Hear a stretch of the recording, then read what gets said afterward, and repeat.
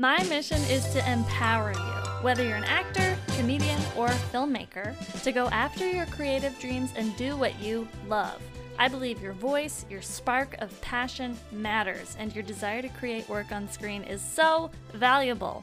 Life's too short to not do the thing you love. That's why I created Spark to Screen. Spark to Screen is about how to transform your spark of passion for film, acting, or comedy into successfully creating work your friends, family, or millions can watch on screen. It's about fulfilling your creative dreams and allowing yourself to believe that you are enough. As a mental health therapist, comedian, and actor, I'll share my experience of overcoming limiting beliefs to help empower you to overcome yours, because I know you are enough, because we all are. We'll also be interviewing people who have experienced success reaching the next level of their entertainment careers. Want to make a movie but don't know how? Want to be on SNL but nervous to take an improv class? How about make a successful YouTube channel? This podcast is for you. I want to help you believe in your dreams and act in alignment with them, because it's all possible. Every week, we're going to be talking to people who have experienced success in the entertainment industry to help mine their experience for nuggets of gold to apply to our own lives. I'm going to share the ups and downs of my creative journey, give you that sweet, sweet therapist perspective to help your goals feel healthy and achievable, and top it off with some light-hearted lols. Yes, LOLZ. My name is Emma Bridges. I'm so excited you're here. Today, I'm so excited to introduce Michael Melamedoff. I am so excited that he joined me for the podcast today. He directed one of my favorite documentaries, The Problem with Apu, along with a number of other amazing projects that he's worked on. He's also an executive producer and a member of the production company Cowboy Bear Ninja. And as I interview him today, is showcasing his Emmy in the background of his office, which is so badass. So I couldn't be more excited to talk with him today. So welcome to the pod, Michael. Hello, I am super excited to have you today, Michael Melamedoff. I have really enjoyed watching some of your work, and I'm just really grateful that you're here. So thank you so much for coming on the podcast. No, it's a pleasure. Thank you so much for this invitation. Yeah, so I would love to just kind of start off, like usually I ask a bit about like your filmmaking journey, and Sure. then we'll kind of come back to some more present stuff, but usually that's where I like to start. Like, can you tell me a little bit about how you got into filmmaking and what brought you to where you are today? Absolutely. I always had an interest in film. I'm a first generation American, which is a really, I think, important piece of my storytelling journey. And like a lot of first generation Americans, my parents were out here hustling and on their grind when I was a little kid, which is to say that I spent a lot of time in front of the TV. Screen time rules were not as strict back in the day. But I grew up watching a lot of television and quickly fell in love with the world of television and by extension movies. A therapist would probably really quickly make the connection of a kid who spends all of his time watching the television, conversely wanting to be watched more. And I think I made that connection. I made this connection that like an incredible way of getting attention, of getting focus on yourself, was being on the screen. And so very early on, I cultivated this interest. I remember, we used to go to this video rental store, pre-Blockbuster, this local video rental store with my father every Saturday. And I convinced him once when I was like 5 or 6 to buy me a giant Leonard Maltin guide to the movies. Just an encyclopedic tome of like every movie made between probably, 1917 and 1985. And I read it end to end countless times, to the point where I carried the book around so much that the binding started to wear off and the pages would fall out in clumps, but not before I'd memorized the book. And I made it very clear to my parents that this is what I wanted to do, 6 years old, that I wanted to actually work in this industry. It's funny, when we were 1987, we're 8 years old, my parents are sort of finally established themselves, you know, in this country financially. And I remember we took a big trip to Los Angeles, family trip, and we go and we stay at the Los Angeles Hilton, which to my mind was like a really big deal. You know, the Hilton was the kind of hotel that like they gave away on prize packages on Hollywood Squares and Wheel of Fortune, you know? So I thought we were staying somewhere really fancy. And my father knew that I wanted to work in film, specifically at the time that I wanted to be an actor. And, you know, my parents are both doctors. I don't think anybody emigrates to this country with the goal of creating a better life for their child so that they can go and pursue a really difficult career in the arts that is financially unstable. You know, and my father sat me down our first night in LA, and the hotel had, you know, a magazine available for guests. You know, it was there in the room, and it had an end page article, you know, a one-page op-ed, like so many magazines do. And this particular end page article was one that spoke about how the ratio of working actors in Hollywood to working waiters was an unfortunate ratio, that most people who sought out the Hollywood dream of being actors did not make it. And you can imagine how that registered for an 8-year-old. This message that you're probably not going to succeed in this. And my instinct was, well, if you don't think that I'm good enough to be on the screen, then maybe I'll be good enough to make these things. And so my story took an unexpected turn in that my father, rather than dissuading me from pursuing a career in the arts, sort of just changed my path. There was a pivot there. And I became increasingly obsessed with making movies, with making TV, not just acting in them. Wow. And set my eyes on NYU, started to do research at a very young age, discovered that NYU was one of the best film programs in the country, and worked towards that, much to my parents' chagrin. Although what I will also say about my parents is that, to their credit, when the time came to do college applications, they were supportive. And although they have been scared at numerous times in my professional journey for me, and been scared about what my decisions would mean for me financially, for my ability to raise a family, they never told me not to do it, you know, not to pursue it wholeheartedly. So I did get into NYU. I made a really great cluster of friends and collaborators.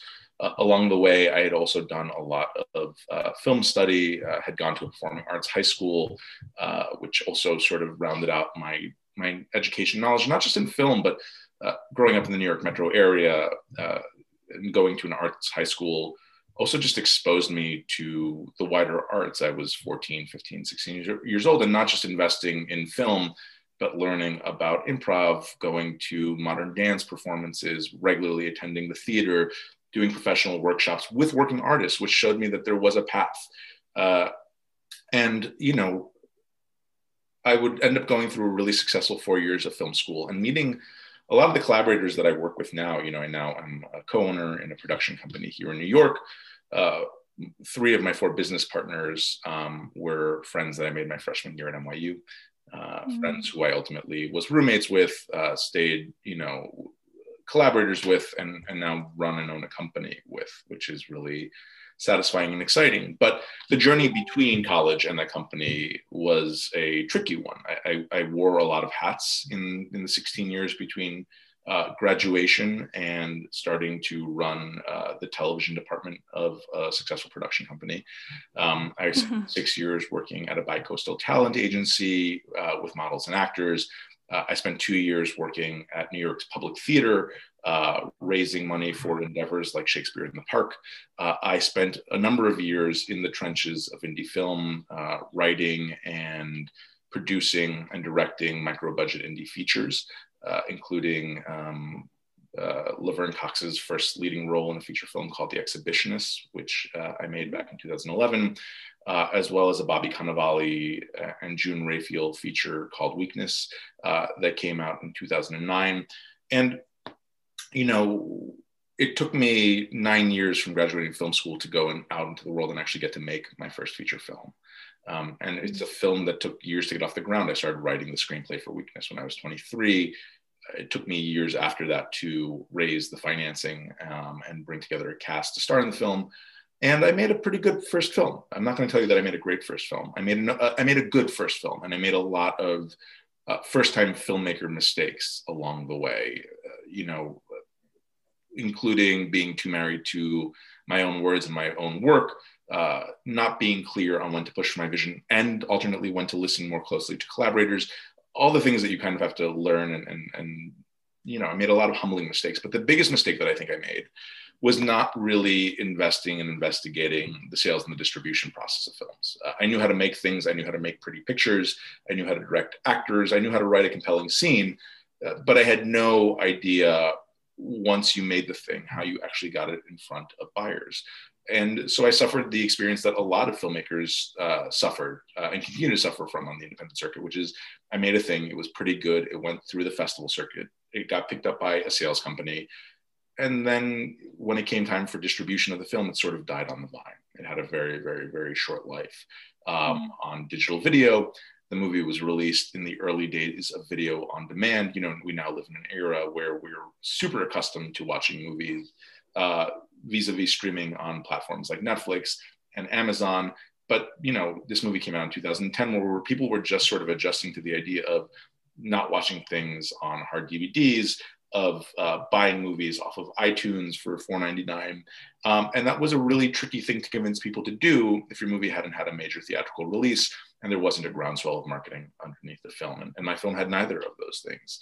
And so I had this experience of, being 30, of having spent the first 30 years of my life working towards this goal, this thing that I thought was going to be transformative, which was making a first feature film. And then I did, and flopped. And you can imagine that there comes a kind of identity crisis with that. You have this moment of flashing back to the LA Hilton in 1987 and thinking, oh, that ratio, and maybe my father was right. And so, it was very painful. I retreated for 6 months into my dark New York apartment and licked my wounds, and thankfully had a partner who was very loving and supportive, and sort of let me lick my wounds quietly. And then I thought, well, I did this and it didn't go the way that I thought it was going to go. And how do I do it differently? I'm not going to let this be the end of this journey. And so, as I mentioned, I came into the industry at a time of great transition and change with the emergence of VOD, but I also came into the industry at a time when filmmaking as a whole was becoming more democratic. Platforms like Vimeo and YouTube were on the rise. And so was the ability to have editing equipment like Final Cut loaded on your home laptop. So was the ability to buy, a DSLR, camera for $600 that took really high quality digital video imagery that was almost filmic. And rather than say, well, this is the end of my trip, I started making really short films, mostly documentaries, on subjects that were of interest to me, to just figure out a different way into the process.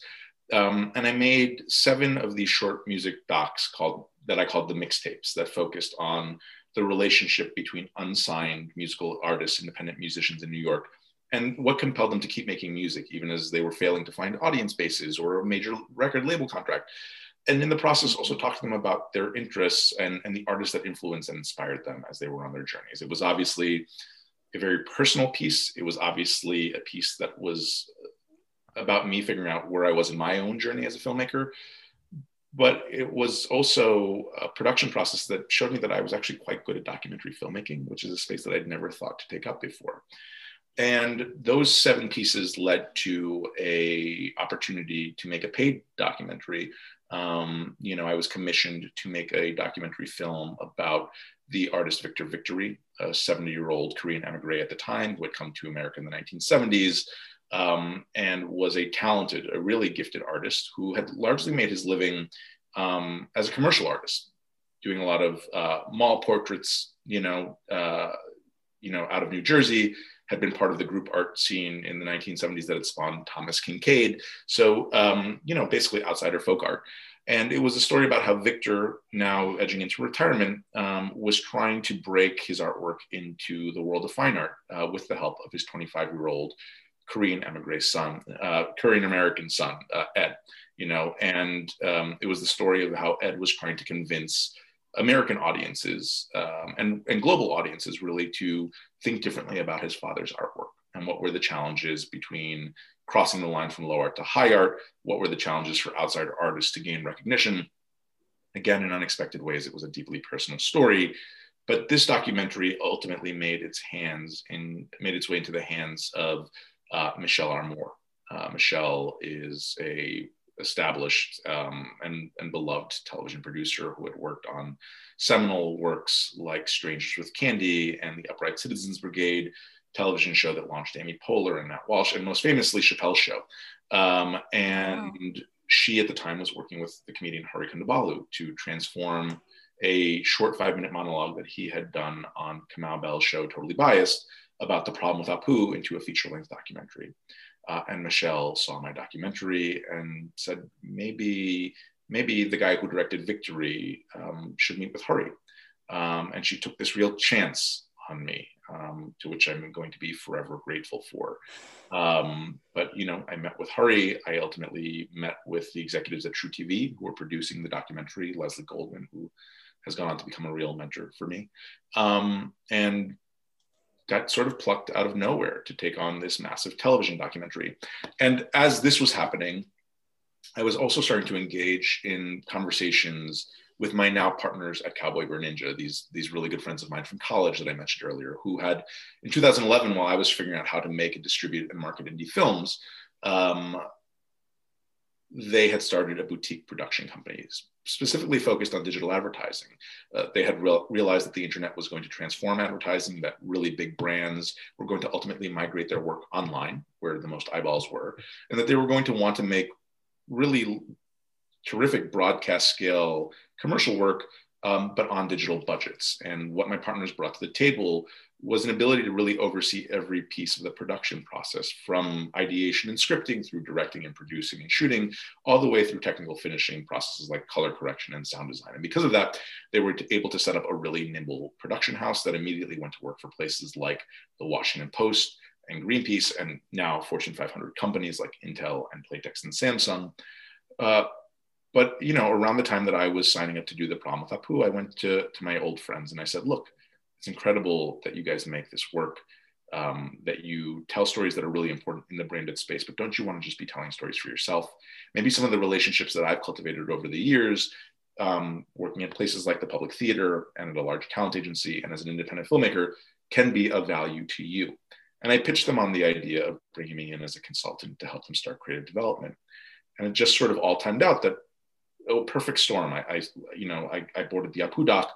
We all sold a television series together called Liquid Science that was created by one of my business partners, Adrian Selkowitz.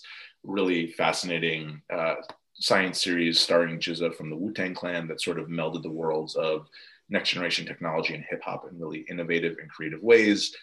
And all of a sudden, I went from this career where I had spent really 16 years scraping along, just trying to make ends meet and trying to figure out how to make the next thing, to having a platform to start developing and pitching television at a really high level. The success of Liquid Science allowed me to sign at a major agency along with my partners. The support of a company like Cowboy Bear Ninja gave me a safety net to take really big creative risks in terms of the work that we were going to be developing. And I convinced my partners to really back me in developing a creative slate that was centered around marginalized voices, that was centered around the kinds of stories that I, as a first generation American and as a Hispanic American, felt like I wasn't seeing enough of. Whether that was talking about systemic racism through the lens of the impact of Apu on the South Asian community in America, whether that was creating a comedy game show, that I developed with Michael Torpy, Paid Off, that looked at the student loan crisis in America, a loan crisis that impacts approximately 45 million Americans, carrying an average of $37,000 in debt, a crisis that disproportionately impacts young people, young women, and young Black women. And series like our Emmy-winning television show, Black Women Own the Conversation, which we produced for the Oprah Winfrey Network in 2019. We continue to emphasize these kinds of marginalized stories as we look to figure out what we want to take on next. And part of what I'm excited about is that a big part of what we're taking on next is now scripted content and half-hour scripted comedies that also address the social justice issues that we hold near and dear. And so I monologued for a long time, and this is a great place to sort of bring us back to the present and open it up for questions, I think. Oh, that was amazing. First of all, I'm just so struck. What I didn't know before now is that you're first generation American. So, I think exactly what you spoke to is so incredible that you have persisted in the arts. With two doctors as parents, I think that's no small feat. That's so impressive. And something that I see in your work and hear you describe that you don't sacrifice is this emphasis on social justice, even if it's a game show, right? But like making it like tell marginalized stories. And you work with amazing people. Like you have like the people that you had in like The Problem with Apu, for example, were some amazing comedians. And I'm just I love the stories that you're highlighting there. It's so amazing. I've been the beneficiary of a lot of tremendous relationships. I can't take credit for the wealth of talent that appeared in The Problem with Apu. That really, that is me being the beneficiary of Hari's hard-won relationships, of Michelle Armour's hard-won relationships, of True TV's hard-won relationships. Avalon TV, who manages Hari, was also really helpful in lining up some of our most significant guests in that documentary as well. So, and that's really been the story of my career throughout. I was introduced to Michael Torpey, who's a wonderful creative partner and a really brilliant television creator, through a friend of mine named Ken Lee, who is an incredible television manager and producer in our business, represents people like Michael, represents people like Rachel Brosnahan, represents people like Rafael Casal, really, artists who are changing the narrative through their work and through their own efforts at representation. And Ken and I, met as 21-year-olds in the mailroom of a talent agency and just became great friends. And I'm fortunate that Ken and I not only became friends, but Ken is a person who has consistently, throughout my career, encouraged me to never give up, has always thought of opportunities that could be special for me and has stood by my side. I think this gets lost a lot. We have this culture that is really focused on wonderkins, on auteurs, on people succeeding early and often. But the reality is that there's no success that comes without failure. That we're all due for failure at some point in our careers, whether we meet it, early or often or late. We're all bound to stumble at some point. And it's because of that it's really, really important that we build up supportive networks of people who love us and who are there to protect us. And that can be collaborators, that can be running a company with 3 of your best friends from college. That can be finding the right partner. I have a partner who I mentioned before has just made so many sacrifices at every step of my journey and has been wonderful. It can be having parents who have their doubts, but know how to keep those doubts in check and still love you and tell you that they're going to support you. I am the beneficiary of a tremendous amount of love. And you can't be an artist, I think, without the love and support of other people and without money, by the way, and without an audience. These are the 3 things that every artist needs. You've got to figure out how to cultivate an audience and how to tell stories, not just for yourself, but for your audience. You've got to figure out how to have the support of people who are going to be true to you, no matter where you are in your career, because I'm just as likely to stumble again in a year or 2 years as I was 10 years ago. And that's part of the process. And ultimately you need to be able to go home to people that allow you to put your work away and to the side and regenerate and refresh. I think that's a really great point, having the support and having people around that are going to help buoy you. So I want to ask, so when you were younger, you wanted to be an actor. Yeah. You wanted to be an actor. And I love what you highlighted, which is like, your parents were working really hard. So you spent a lot of time with the TV. And then it kind of became this symbol almost of a way to get like connection or attention, right? Yeah. But looking at it now, it seems like the stories that you tell, kind of supersede that. And I'm really interested in that idea, in that it serves a purpose, like you're advancing a social justice issue, for example. Rather than, I think there's a misconception that a lot of people are still just want attention. Like that's why you want to tell stories, for example. Would you say that has sort of shifted for you? Yeah, I think, I mentioned just now the importance of cultivating an audience. And I think it's really important to understand that art really is about making connection. And I think it's oftentimes easy as the artist to think, well, the thing that I have to say is important, rather than thinking, what do people need to hear? How do they need to hear it?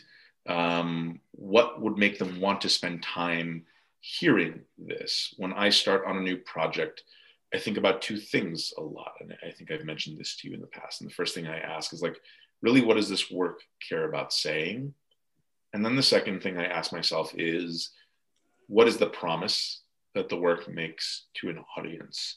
This is something that came to me, one of my partners at Cowboy, Miguel Drake McLaughlin, who's a really gifted filmmaker in his own right, posed this question to me early in a development process that we were undertaking together. And it has stuck with me. It has been something that I've kept with me ever since, because that question of the promise to the audience is just so important. I'm somebody who loves a wide range of disciplines when it comes to the arts. I love music. And I think a lot about pop music.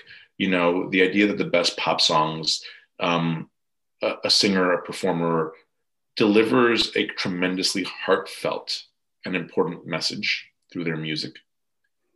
It goes through a commercial production process. It gets beamed out, hopefully, to millions of listeners.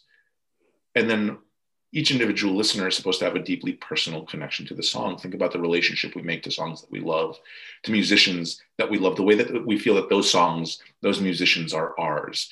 And when you think about all of the steps that has to happen between somebody first sitting down with a pen and paper or guitar or a keyboard to write a song, to write those great lyrics, to come up with that great melody, to putting that through the process of production, sitting in a studio with other musicians who have their points of view, with producers who are going to alter and change and hopefully build upon the sounds that you're creating, to going through a distribution process across radio, streaming, however your music is being delivered to you, at this moment in 2021, maybe you still invest in vinyl. And then at the end of that huge delivery process, you sit alone with a song and it either resonates with you or it doesn't. But if it resonates with you, something incredible has happened. You've played this incredible game of telephone with your feelings, and somebody else has received those feelings and feels them back to you. And that's what all of making art is, which is to say, at every step of the process, you have to check in with other people about their feelings about what you're doing. You have to check in with the collaborators that are going to make the work with you. You have to check in with the sales and distribution agents who are going to get your work out into the world about how they feel about it. And most importantly, you have to check in with an audience that's going to valorize and evangelize for your work. And so to get from here to there, I think you have to think about both the beginning and the ends of those processes to figure out how to handle everything in the middle. And that's what we do. We think a lot about, what's this promise? How is an audience going to receive this? What are they going to feel watching this, hearing this, seeing this? Why would they come back and watch this again? Because if they don't want to come back and watch it again, if they don't want to watch more episodes, if they don't like the way that this makes them feel, they're certainly not going to think about what I'm trying to tell them. And great TV and great art in general starts with what it makes you feel before it asks you what you think about it. Oh, that's so good. Okay, so I want to ask, today, what are you most excited about, and what are your challenges at this stage in your career? I'm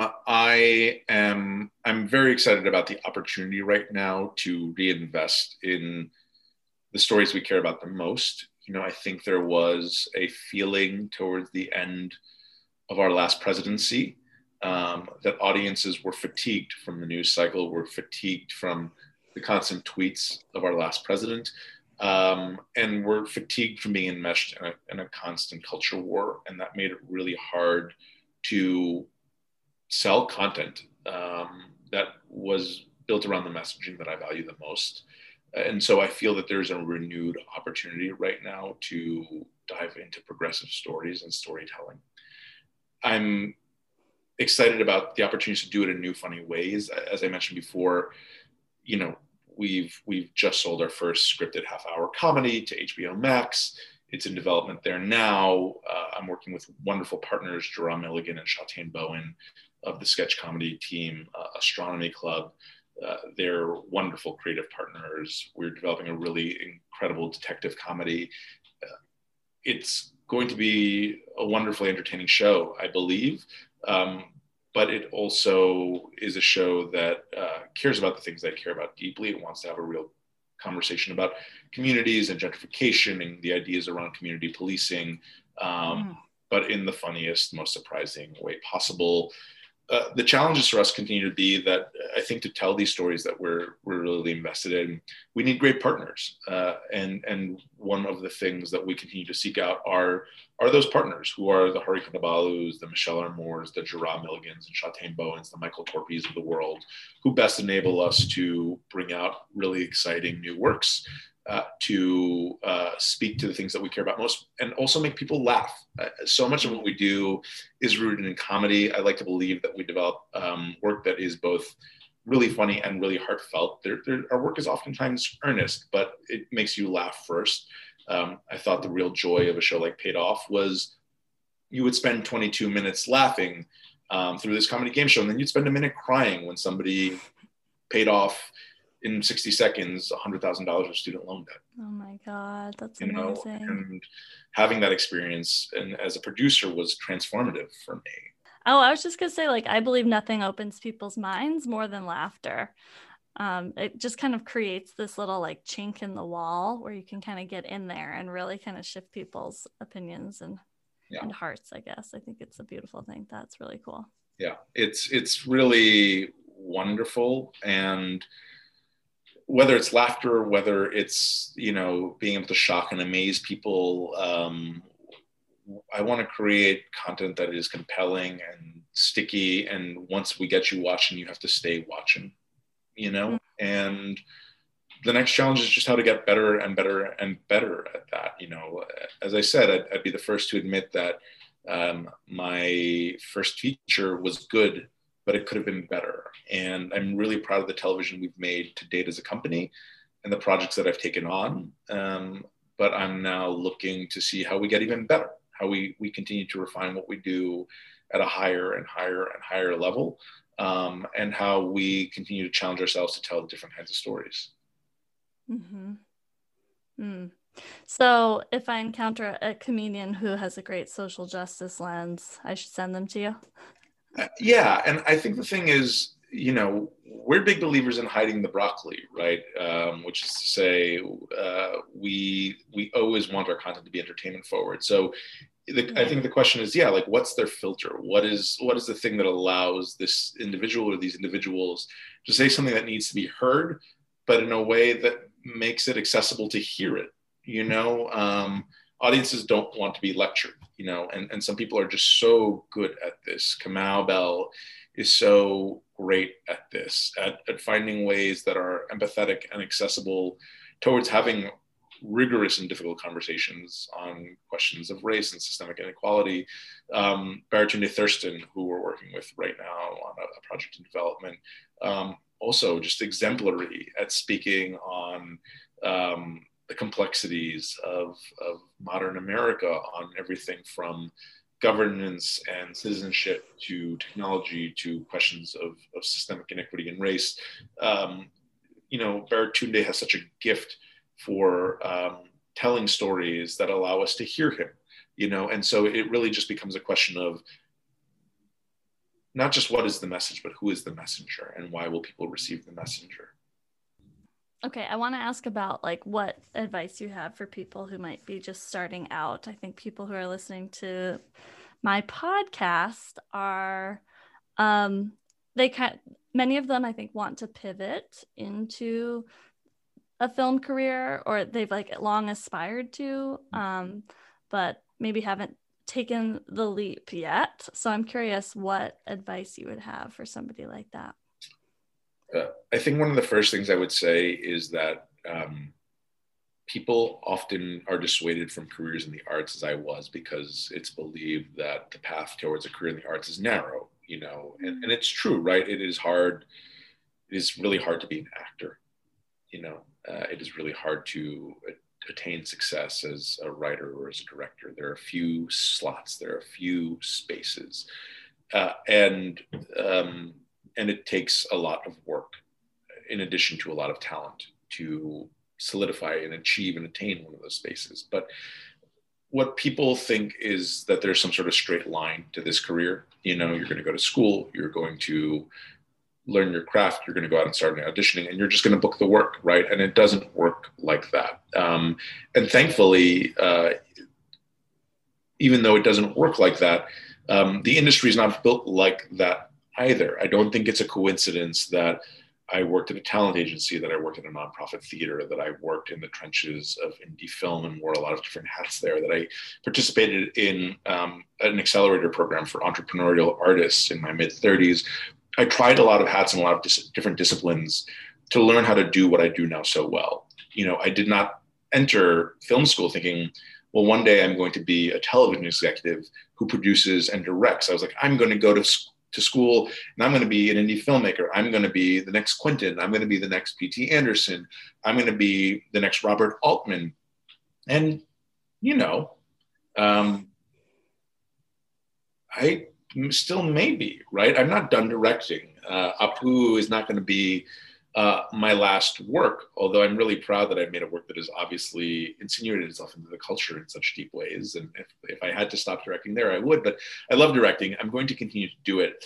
But I would have never gotten to direct that work if I hadn't also tried and done so many different things along the way.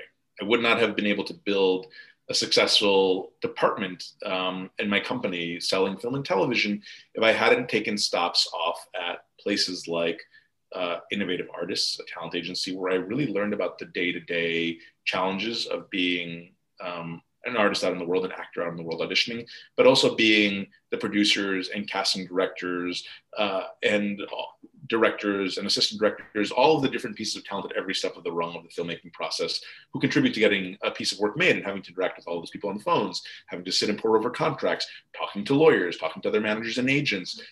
It really helped seed me in the industry. Working at the Public Theater taught me how to speak eloquently and convincingly about art that I thought was worth financing. That was really critical, both in terms of my skills as a pitch person and as somebody who raised money for individual features. I would have never grown to be able to have the conversations that I have now with the directors that I produce for if I hadn't directed myself. And also if I hadn't worked with great producers who showed me the way.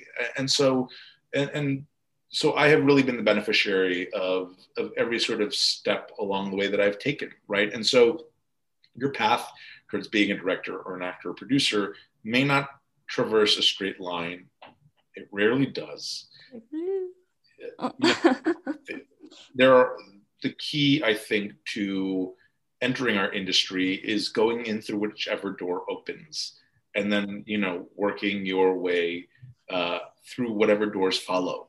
Look for the open doors. That's okay. That's so funny you say that, because have you heard this concept of the third door? No.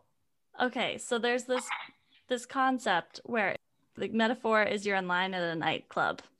It's this very exclusive nightclub, and so you're standing in line, and so that's one way to get in, right? You're like, just wait. It takes a long time. So it's kind of a metaphor for a somewhat exclusive industry.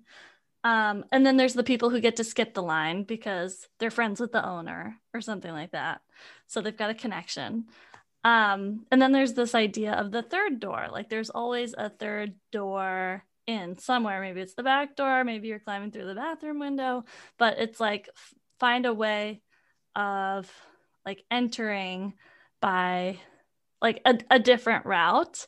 And I think what part of the idea is the scary part is to be the one to step out of the line and try something different. And it sounds like you kind of have taken the third door at various times. Like you've gone about it different ways. Yeah, I have. And, it's frustrating and challenging at times. There were there were doors that I also said no to. I remember making my first feature, and when it flopped, I had a friend who said to me, there's an opening going to work for Joel and Ethan Coen. And I can put in a good word for you to go, interview for the assistant job. And it just felt like to me, like, I don't want to go through that door. I don't want to be somebody's assistant. It was a mistake. It was a mistake. And sometimes I chose, oh, absolutely. I mean, to not do it. Yeah. I would have learned so much from two of the best filmmakers in the world. I would have interacted with the people that they interacted with. But it to me felt like a step backwards at the time. And that's the kind of third door that I absolutely should have gone to. At the same time, I have a lot of friends who were like, move to LA. The whole industry is in LA. And I watched as they would move one by one, and a lot of them would succeed and some of them wouldn't. But I was convinced that moving to LA would not make it easier to tell the stories that I thought were important to tell. And I still believe that. And so that's the door that I opted not to go through, that I still feel pretty sure that I made the right decision about. You don't know. You don't know. I try not to now look back at too many things and ask what if, because, what I did do yielded some wonderful results, as it were. But, what I would say is the biggest mistakes that I have made have been not being open-minded about their doors, about really critical feedback. A skill that I continue to work on as an artist is learning how to say maybe. A lot of people say yes. Just say yes. And you're saying, say maybe. Say maybe. Give yourself the time to really think about what somebody's asking you for or proposing to you. I love that. As a producer, I think it's really, really important to hear people. Doesn't mean you always have to say yes, but you have to signal that you hear them and you understand their concerns, and whether what they're proposing is the right path, whether what they're proposing is the wrong path but highlights another issue that you didn't see, whether what they're highlighting is the wrong path, but you need to just communicate to them that they're being heard and you understand why they're being heard. Like, all of those things matter. And to be able to do that and reflect on that properly, you have to be able to say maybe. Yeah, like taking your time with decisions rather than feeling pressured to like have an answer in the moment too. I think that's I'm the first to always admit when I don't know a thing. I try to work with people who know more than me. I try to work with people who are better at their jobs than me. I try to learn from those people, and then I try to keep hiring them.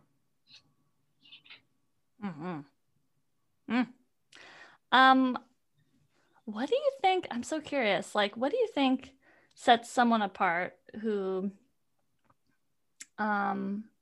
is able to like do the thing, like create the film that they have wanted to create versus someone who maybe like loses steam along the way? There is a rigor to this. It is tremendously hard work. And I work doggedly at what I do. The people that I know who are successful work doggedly at what they do. And we all have different ways of not taking no for an answer. Now, I think there's a lot of different ways to do that, because I think there's ways of not taking no for an answer and continuing to be kind and thoughtful and respectful of why somebody's telling you no, or people's boundaries. But I think other people would have made a first film like I did, and it would have gone away the way that mine did. And they would have said, well, that's it. And they would have walked away from the industry. And again, I understand my privilege in being able to continue to say, I'm going to keep trying this. I knew that I would never be financially destitute, that I always had a safety net. I could go back to school and learn a new trade if I needed to, and I certainly had my moments of thinking about it.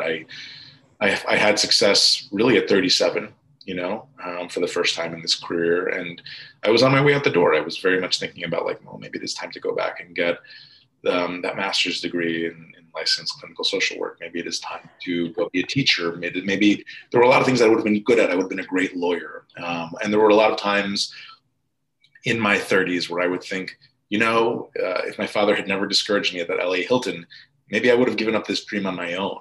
right? Maybe I somewhere along the way at 14 and 15 would have been like, you know what, it would be better to just go and be that lawyer, to be that therapist. But I've always been a person that operates with a kind of chip on their shoulder when it comes to this kind of stuff. And that's the kind of doggedness that I'm talking about. If you're going to tell me that I can't do something, I will bend over backwards to show you that I can.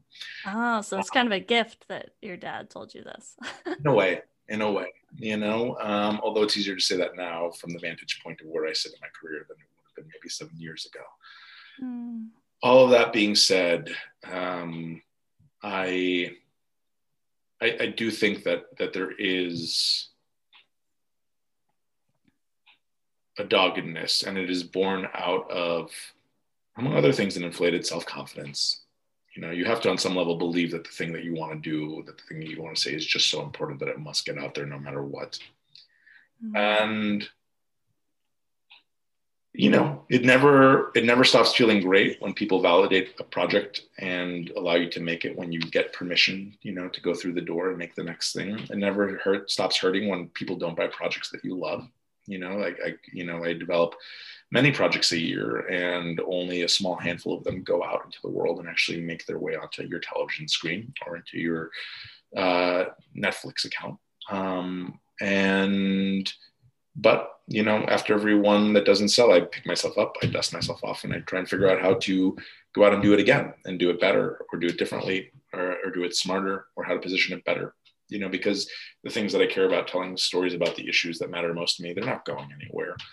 We have a long way to go as a culture, as a society, to create a more equitable world. So true. So true. Okay, I know we've only got a couple minutes left here. So I want to ask, do you still want to be an actor?